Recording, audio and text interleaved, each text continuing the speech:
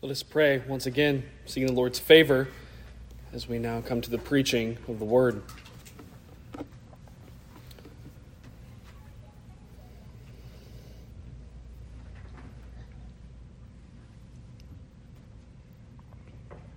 Father God, we again come to Thee through Thy Son, Jesus Christ, by the power of Thy Holy Spirit.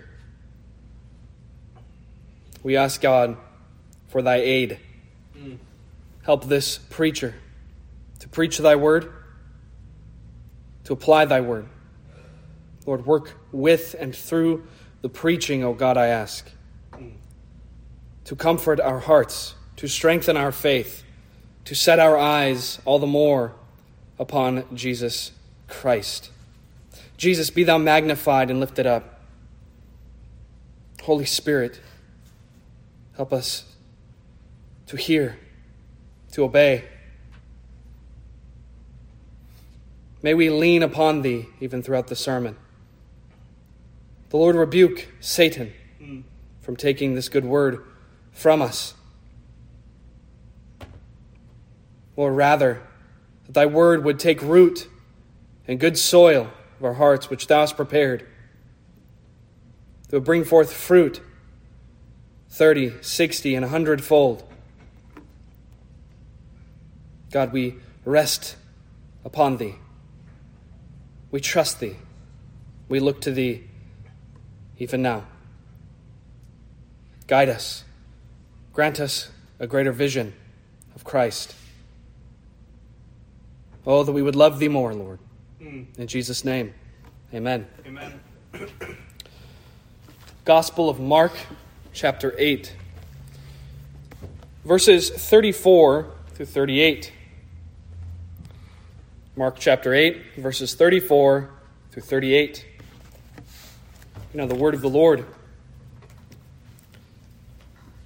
And when He, that is Jesus, had called the people unto Him with His disciples also, He said unto them, Whosoever will come after me, let him deny himself, and take up his cross, and follow me.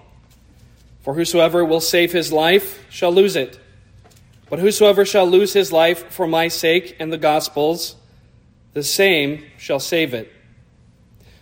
For what shall it profit a man if he shall gain the whole world and lose his own soul? Or what shall a man give in exchange for his soul? Whosoever therefore shall be ashamed of me and of my words in this adulterous and sinful generation, of him also shall the Son of Man be ashamed, when He cometh in the glory of His Father with the holy angels. Thus far the reading of God's word. May He bless it. Amen. Dear congregation, the Christian life, which we all profess to live, and which we do live, is radically founded upon and resting in Christ. The Christian life is a life radically founded upon and resting in Jesus the Christ. It is a life that is Christ-centered, Christ-saturated, Christ-determined. The Christian's heart cannot but cry out, oh, for 1,000 lives to live for Jesus. In being set on Christ, the Christian life is opposed to all else. All of the Christian's affection is given to Christ. He is the Christian's chief delight, his treasure. The Christian life is one that is always confessing, I will seek Him whom my soul loveth, like we see in the Song of Solomon, chapter 3, verse 2. With the Apostle Paul, the Christian can only say, For to me to live is Christ, and to die is gain. The Christian chooses Christ over everything else that this world has to offer. And even in light of the bitter costs to his earthly ease and comfort, which may come from following Jesus, from choosing Jesus above everything else, even in light of these bitter costs, Like Moses, the Christian chooses rather to suffer affliction with the people of God than to enjoy the pleasures of sin for a season. Why? Because the Christian considers Christ to be of greater riches than all the riches that the world can afford him. All believers, dear congregation, have always considered Christ to be their treasure. All believers have always considered Christ to be their treasure. He for whom they're not only willing to suffer the loss of everything else, but he for whom they joyfully also reject everything else. As we see in the book of Philippians, the Apostle Paul says in Philippians 3, 7 through 14, "But what things were gained to me, those I counted loss for Christ. Yea, doubtless, and I count all things but loss for the excellency of the knowledge of Christ Jesus my Lord, for whom I have suffered the loss of all things. And I do count them but dung, that I may win Christ, and be found in him, not having mine own righteousness, which is of the law, but that which is through the faith of Christ, the righteousness which is of God by faith, that I might know him, in the power of his resurrection, in the fellowship of his sufferings, being made conformable unto his death, if by any means I might attain unto the resurrection of the dead. Not as though I had already attained, either were already perfect." But the Apostle Paul says, "I follow after, if that I may apprehend that for which also I am apprehended for Christ Jesus." He continues, making his appeal to the Philippian church. "Brethren, I count not myself to have apprehended, but this one thing I do, forgetting those things which are behind, and reaching forth unto those things which are before, I press toward the mark for the prize of the high calling of God in Christ Jesus." That is a picture of the Christian life. It is unfortunate that we felt the need to divide the passage into two sermons. And for the sake of keeping before our eyes the context in which Christ's words, which are now before us, come, let us remember that Peter had just rebuked the Lord Jesus Christ. He just rebuked the Lord Jesus Christ for the testimony which Jesus gave concerning his coming crucifixion and resurrection. And Jesus had responded, "Get thee behind me, Satan, for thou savorest not the things that be of God, but the things that be of men." It's with these words in mind, with this context in mind, dear congregation, that we have to understand Christ's teaching on cross-bearing and self-denial, of dying in order to live. The worldly heart is set on self-propagation, on self-indulgence, on living one's best life now, on delighting in the dainties of the world rather than upon Christ.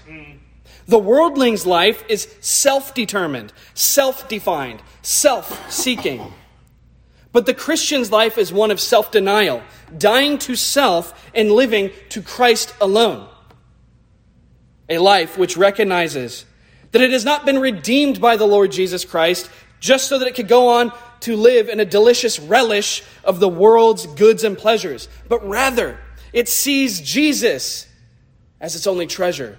The Christian life sees Jesus as its only treasure, and self as completely united to and absorbed in Christ, who is life itself. The Christian is willing to spend and to be spent for Christ's sake, for Christ's cause, to be poured out like the Apostle Paul as a drink offering unto God, well-pleasing in his sight. Dear congregation, this is the call of Jesus Christ, the everlasting God incarnate, to true discipleship. This is the cost of following the Lord Jesus Christ. Namely, that we lose our life, dear congregation. We lose our life in self, that we might save our life in Him. Self-denial is the first rung on the ladder that is the Christian life. Now, are we willing to forsake all that we might have Christ? Are we willing to entrust our very lives to Christ? Do we keep constantly before our minds that our own self-interests, our own plans, our own pleasure-seeking, our own lives must be rejected for the sake of Jesus and the gospel? Do we forget that we are not our own, but rather we have been bought with a price, namely the price of God's own blood in the person and work of his Son, Jesus Christ? Do you know, dear congregation, that in order to have a life, it must not be your own, but rather it must be Christ's life in you? Do you know that anything contrary to what I just said is not neutral, not a matter of opinion, but satanic? Satanic. Therefore, is Jesus your treasure, dear congregation? Is he your delight? In our text, let us consider 3 points. First, the necessity of self-denial. The necessity of self-denial. Secondly, the unspeakable value of the soul. The unspeakable value of the soul. And third, the danger of being ashamed of Christ. So, the necessity of self-denial, the unspeakable value of the soul, the danger of being ashamed of Christ. First, the necessity of self-denial.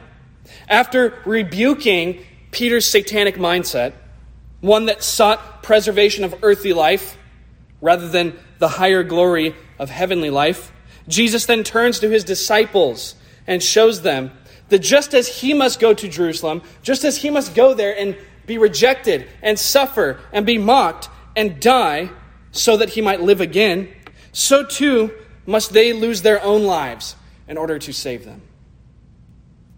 Just as he must take up his cross, so too they must take up their own crosses and follow him. But let us not miss the lesson that is here, dear congregation. It's not a matter of the simple act of rejecting one thing for another and weighing it out in the balances. Rather, it is actually impossible to save one's life till they lose it for Christ's sake. It's not even possible that it could be any other way.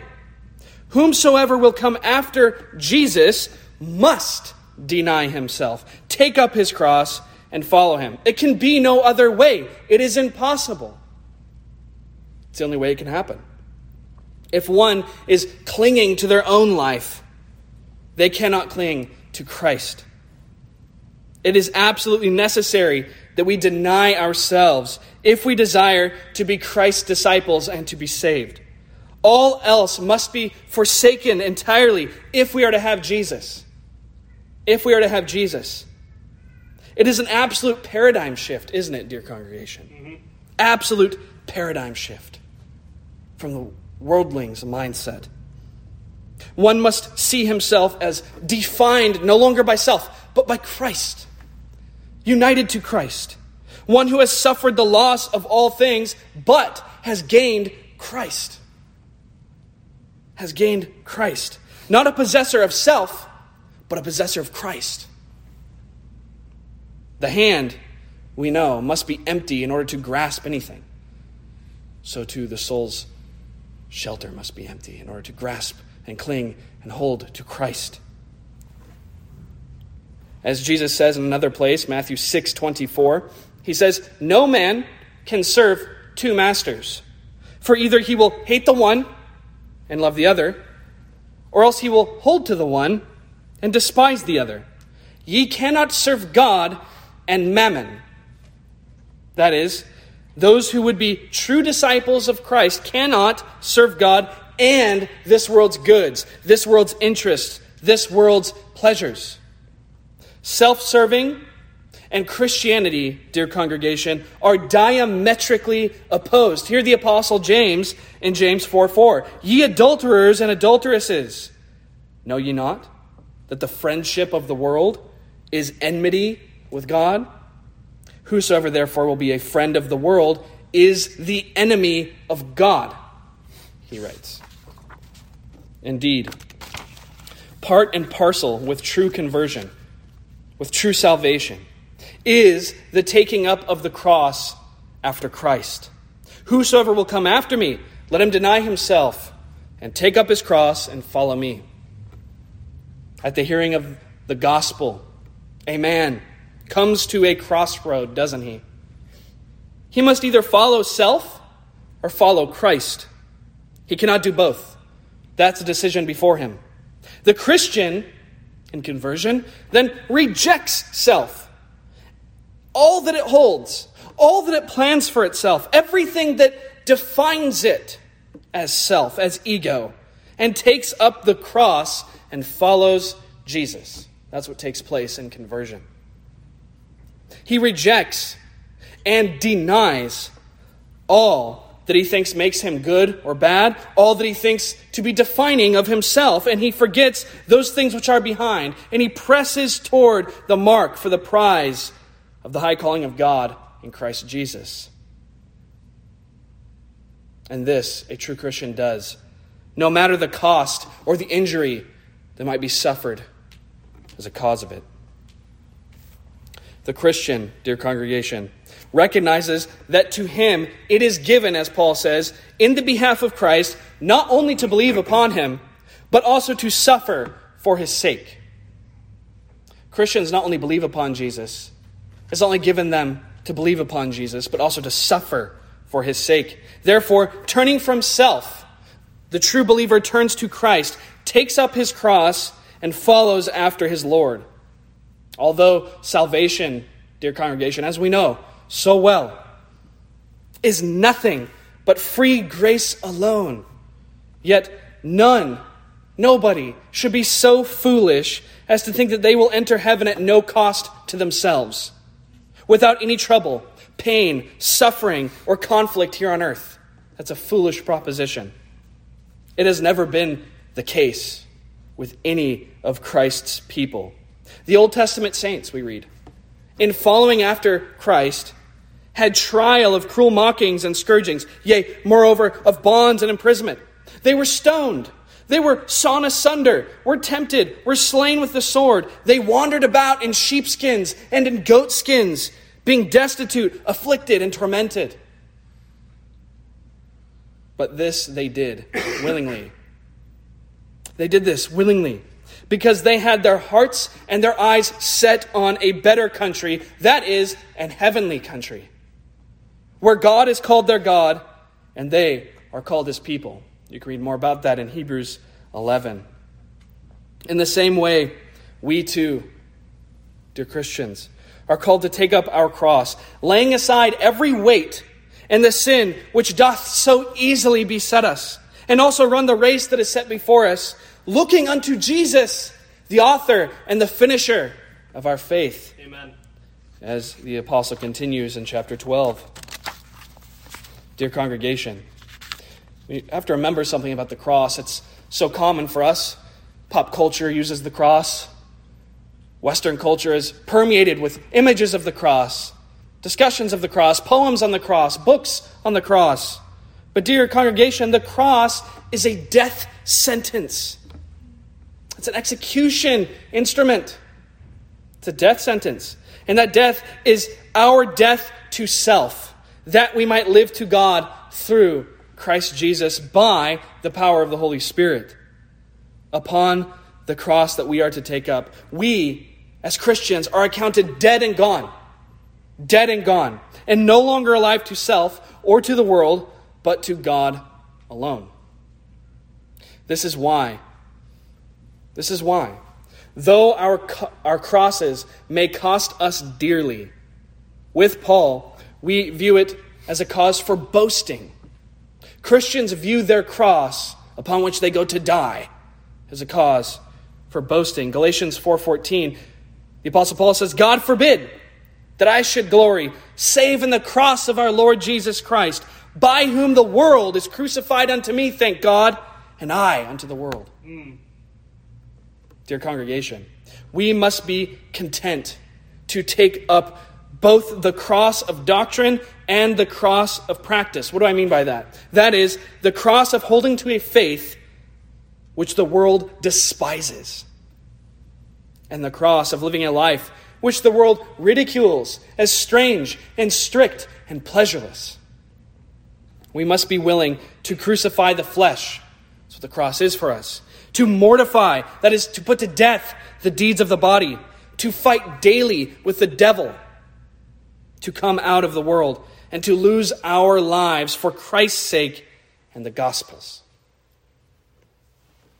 Now, there's no dispute. No dispute. These are certainly hard sayings.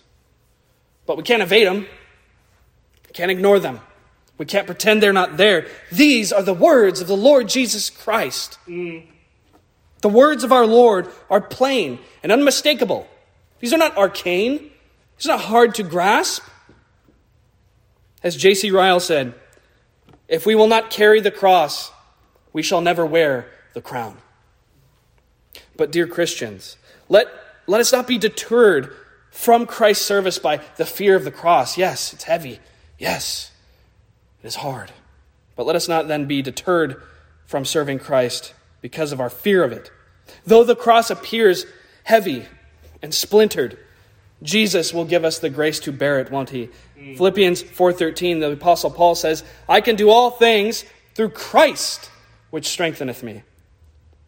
As Spurgeon said, Jesus always carries the heavy side of the cross. Millions of Christians, dear congregation, have borne it before us. They've taken up their crosses.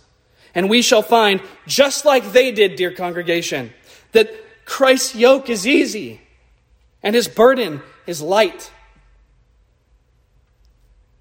No good thing on earth was ever attained without trouble. No good thing is ever attained without trouble. Surely we cannot expect that without trouble we can just waltz into the kingdom of God. Let us go forward boldly and allow no difficulty to keep us back. The cross which we bear as Christians, and there are no Christians who do not bear crosses. The cross which we bear as Christians, we only bear for a few years. Just a couple of years. But the glories of heaven are world without end. Amen. Amen. Let us often ask ourselves whether our Christianity costs us anything. Does our Christianity cost us anything? What have we sacrificed to have Christ? What was our denial of self and the cost of it? What did it cost us? Does our Christianity have a true stamp from heaven? Does it carry with it any crosses? Can we point back to what our old life looked like and count the differences between it and our new life in Christ? If not, if there be no difference between our life lived for self in the flesh and our life lived for Christ, we have cause to tremble and fear greatly.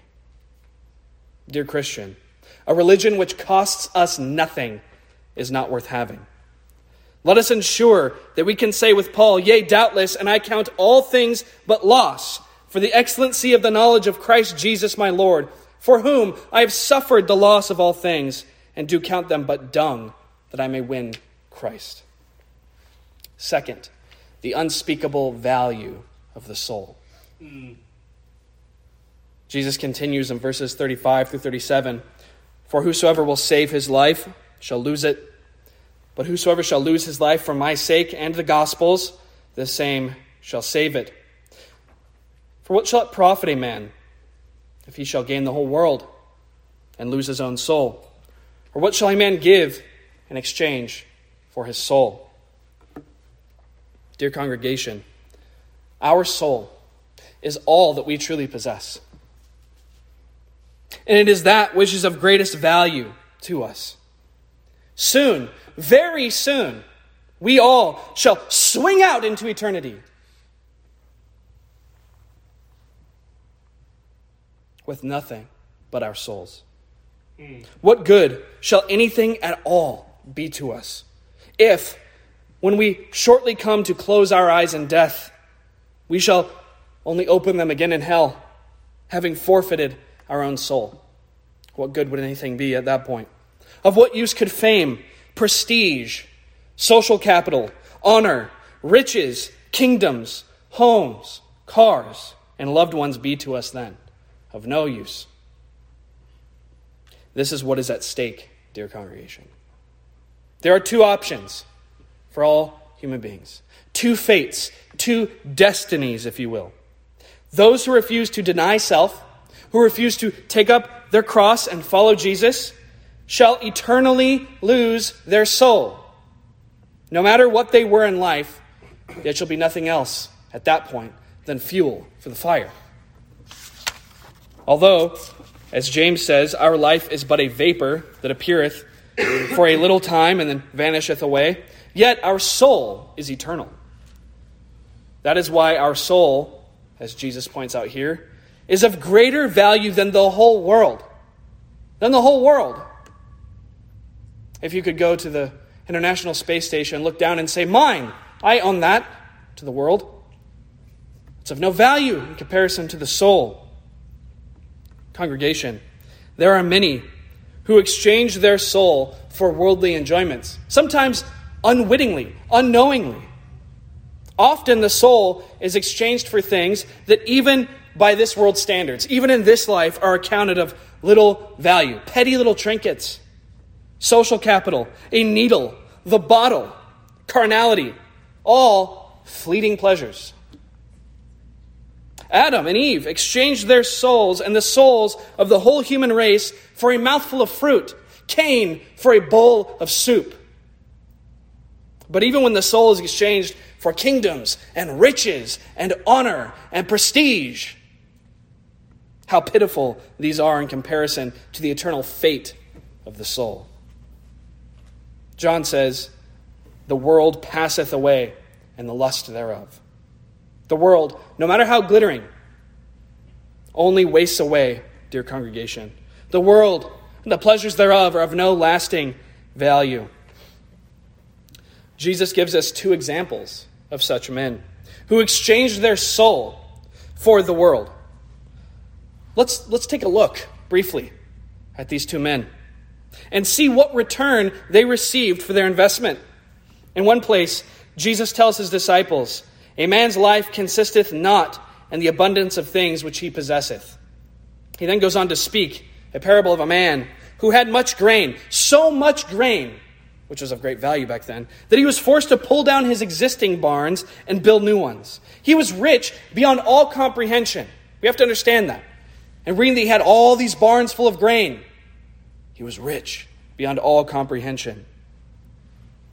He had all the worldly comfort, all the worldly goods that one could ever enjoy, ever think they needed.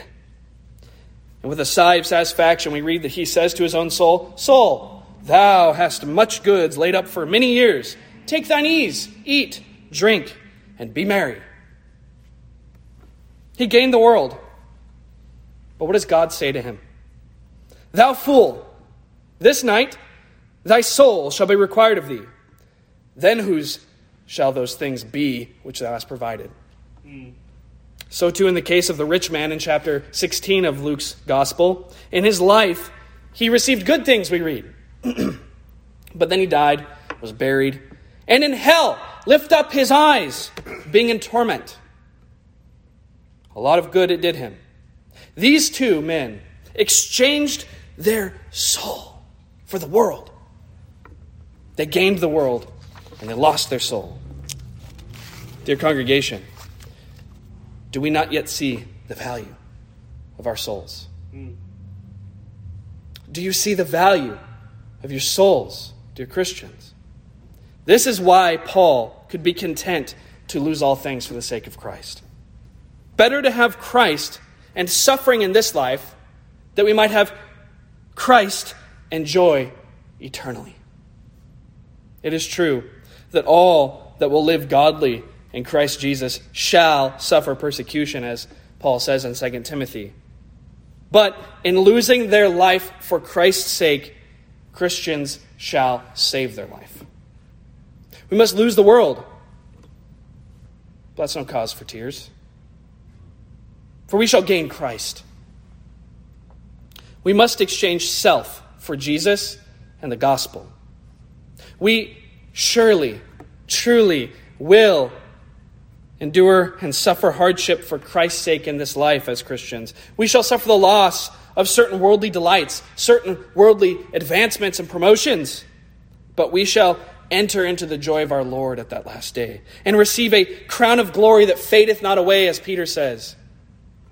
What could be of greater value to us? If we are Christian, nothing. Dear Christians, when the cross is heaviest upon our backs, when we are most weary, when we are under the greatest trial, the greatest persecution, the greatest hardship that we've had to go through, when setting down that cross that we're carrying and walking with Jesus no more seems most tempting, when just a little relief from the world, away from Christ, like a finger dipped in water and touched to the parched tongue, seems most desirable in order to alleviate our difficulty and hardship in following Christ, let us remember to ask ourselves, what shall it profit a man if he gain the whole world and lose his own soul? When Satan, dear believer, and you've heard his voice, haven't you? When he comes attempting us, saying, far be it from thee to deny thyself for Christ's sake. It should not be unto thee to miss out on all the world has for thee, simply to endure present hardships. Behold, I show thee all the kingdoms of the world and their glory. All these things I will give thee, if thou wilt fall down and worship me. We've all heard that voice, and so has our Savior. Let us then, when Satan comes attempting with those serpentine words, put Christ's question to our hearts again. What shall a man give in exchange for his soul? Let us hold to Christ, dear congregation, and be willing to suffer the loss of all things, that we might possess the far greater treasure of knowing him and the power of his resurrection. Do we believe that to live is Christ? Then we must die to self. Third, the danger of being ashamed of Christ. Jesus concluded by saying in verse 38, whosoever therefore shall be ashamed of me and of my words in this adulterous and sinful generation, of him also shall the Son of Man be ashamed, when he cometh in the glory of his Father and with the holy angels. What does it mean? What does it mean to be ashamed of Christ? Well, it's to deny him, to reject his gospel, to refuse to identify oneself with him, to refuse to take up the cross and follow him. To be ashamed of Christ is to consider it a loss rather than a gain to have Christ. How many have we come across like that in our lives? I would love to be a Christian. I would love to be religious. I would love to do all that church stuff. It sounds great. It really looks like it's a good thing for you. But I just would have to give up too many things that I love. That's what it is to be ashamed of Christ, to consider it a loss to lose the world, rather than a gain because we have Christ. Those who are ashamed of Christ are those who respond with sadness to his call to follow him. Such was the case of the rich young ruler in Matthew 19. He asked Jesus, what is necessary to have eternal life? But when Jesus tells him that he must sell all of his possessions and then follow him, then the young man is sad. When he's told that he must leave everything else and follow Jesus, that is, that the young man must deny himself, then is when he goes away sad. That is, he is ashamed of Christ and his words. That's what that sadness was. The sadness the man felt was that he was sad over the loss that would have to be incurred to follow Jesus. He was ashamed of Christ and his words. He counts the loss of the world in order to gain Christ and save his soul to be a cause for sadness and despair rather than for joy. Those who consider, dear congregation, the pleasures and riches of this present, evil, sinful, selfish, faithless, and perishing world to be of more value than following Jesus are those who are ashamed of him. That's what being ashamed of Christ looks like and means. Dear Christians, we must seek out such shame that exists in our hearts still, even as believers. Seek it out in our own hearts. In every corner, under every stone, in every cave and crevice of our hearts. And wherever we find it, we must slay it where it stands. Although true believers can never be ashamed of Christ in such a way that it leads to their damnation, i.e. of Christ being ashamed of them at his return, yet we still, even as believers in this current life, in this body, have unmortified, uncrucified aspects of sinful shame for Christ dwelling within us. We are sometimes ashamed of Christ's person and doctrine before ourselves and before the world. In doing so, by being ashamed of Christ before ourselves and before the world, we shrink back from the promises of God. And this is a great evil that must be avoided by us as Christians. For the better instruction on how we might not be ashamed of Christ in anything, let us examine each one of those points in turn. Being ashamed of Christ before self. What do I mean? Well, we show that we are ashamed of Christ before our own selves when we do not believe what Christ says and do not consider following him to be our chief delight, but rather consider it to be a cause for sadness. Whenever we will not personally trust Christ's words, that is his doctrine, we show that we are ashamed of him in some degree, and it is sin. We oftentimes, as believers even, go about to establish our own righteousness. And then we attempt to hold communion with God on those imperfect, fallible terms, rather than upon the completed work of Christ. We are ashamed of his words,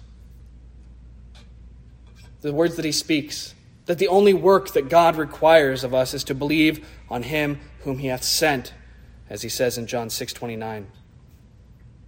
Dear believers, let us swiftly and immediately remedy this sin by killing it, putting it to death, by casting off all hope that we have in self whatsoever, and believing that we have been redeemed, not by works of righteousness, which we have done, but according to God's mercy in Christ, as Paul says to Timothy, chapter 3, verse 5. This is a great danger. This is a great danger, dear Christian, to trust in self at all, and doubt and be ashamed of Christ's teaching before our own hearts. Why? Because those who go about to establish their own righteousness cut themselves off from any hope of salvation. Because as Paul says, Christ is the end of the law for righteousness to everyone that believeth, Romans 10:4. Let us believe Christ's words in our own hearts, personally, without shame. We also personally are ashamed of Christ's words before ourselves when we grumble against God in our hearts or even outwardly for the cost of following Jesus. When we do this, we demonstrate that we are ashamed of him in that moment.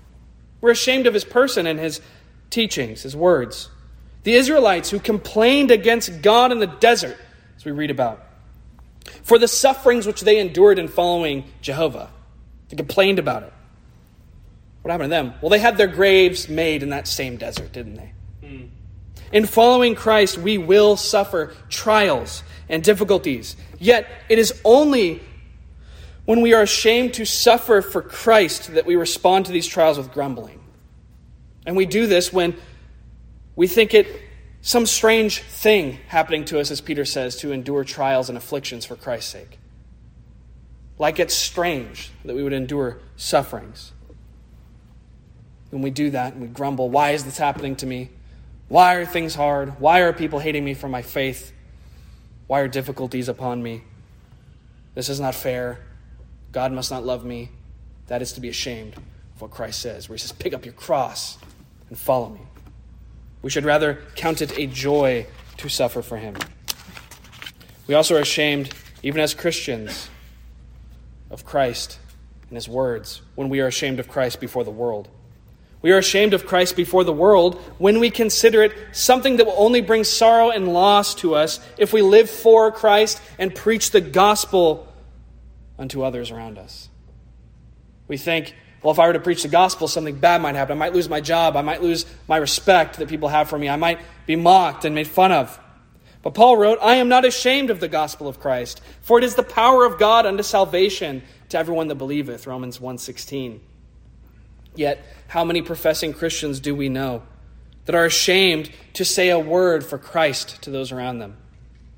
How many ministers even are ashamed to proclaim the whole counsel of God, to preach everything in this book? Ministers that are ashamed to preach the whole counsel of God. And while they'll give some of the words of Christ, they're ashamed of some of the other ones. They consider the unpopularity and the persecution which might come upon them, they might have to endure for teaching the whole counsel of God, to be a cause for sadness, something to shrink away from Christ's words, i.e., be ashamed of him. They're ashamed of some of Christ's doctrine.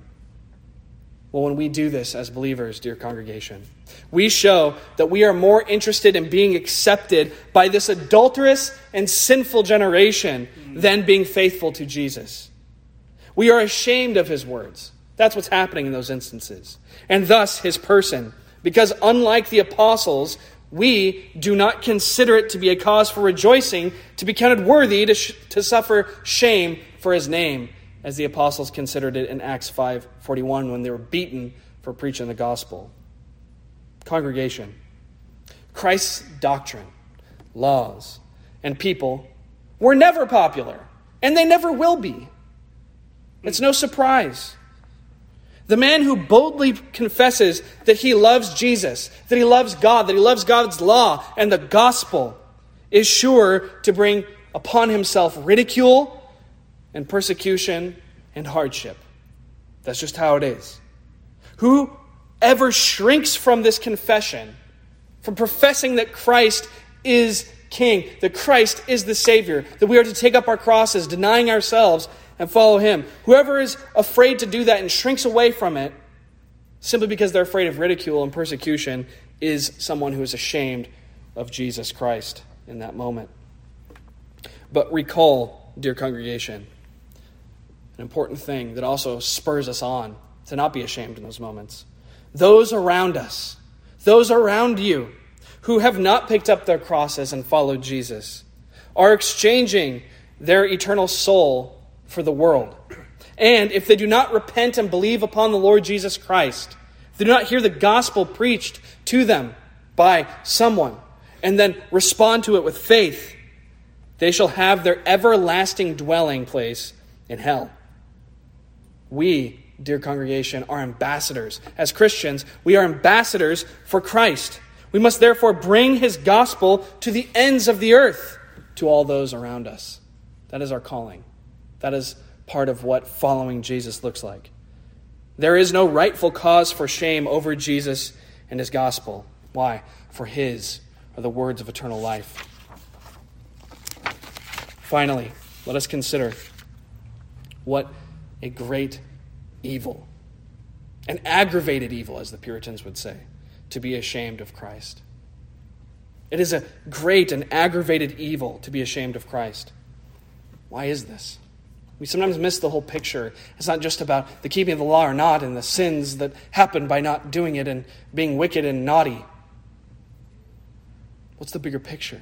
What makes it so heinous? What makes it so sinful? Because for this reason, to repay so sweet a Savior with shamefacedness over his person, work, and words is unspeakable when considered rightly.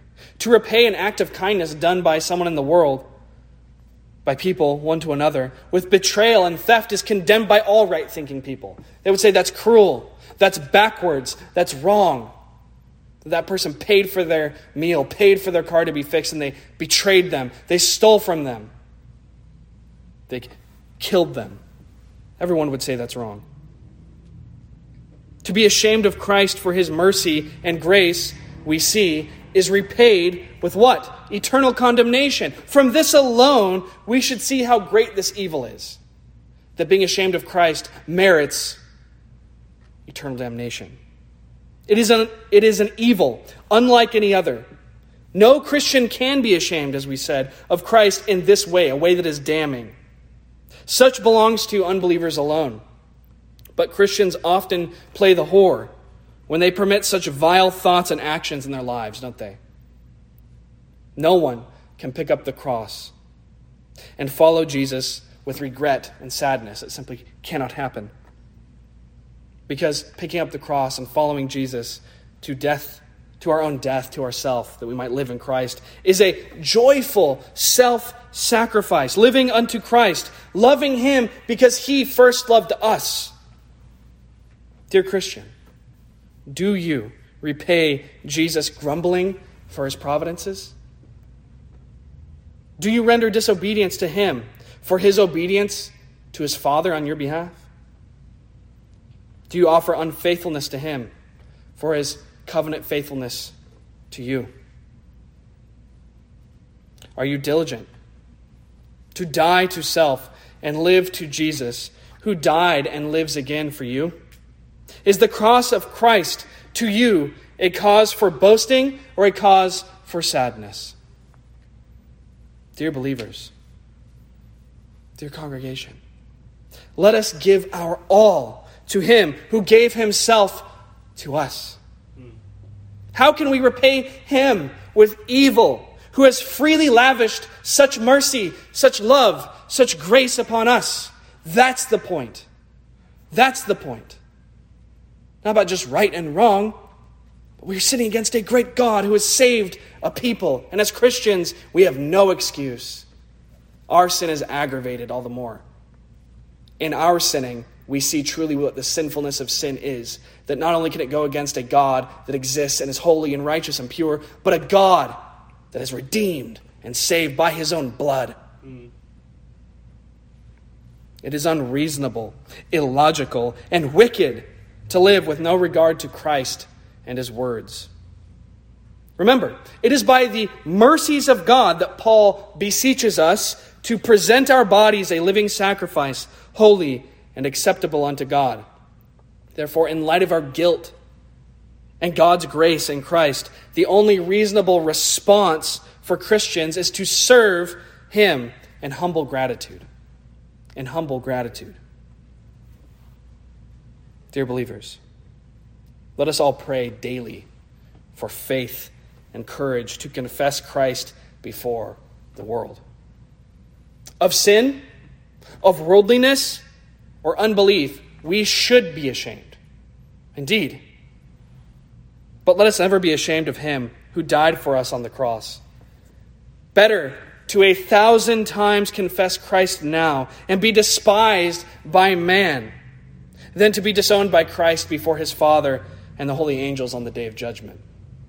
May Christ increase and we decrease. Amen. Amen. Let us pray.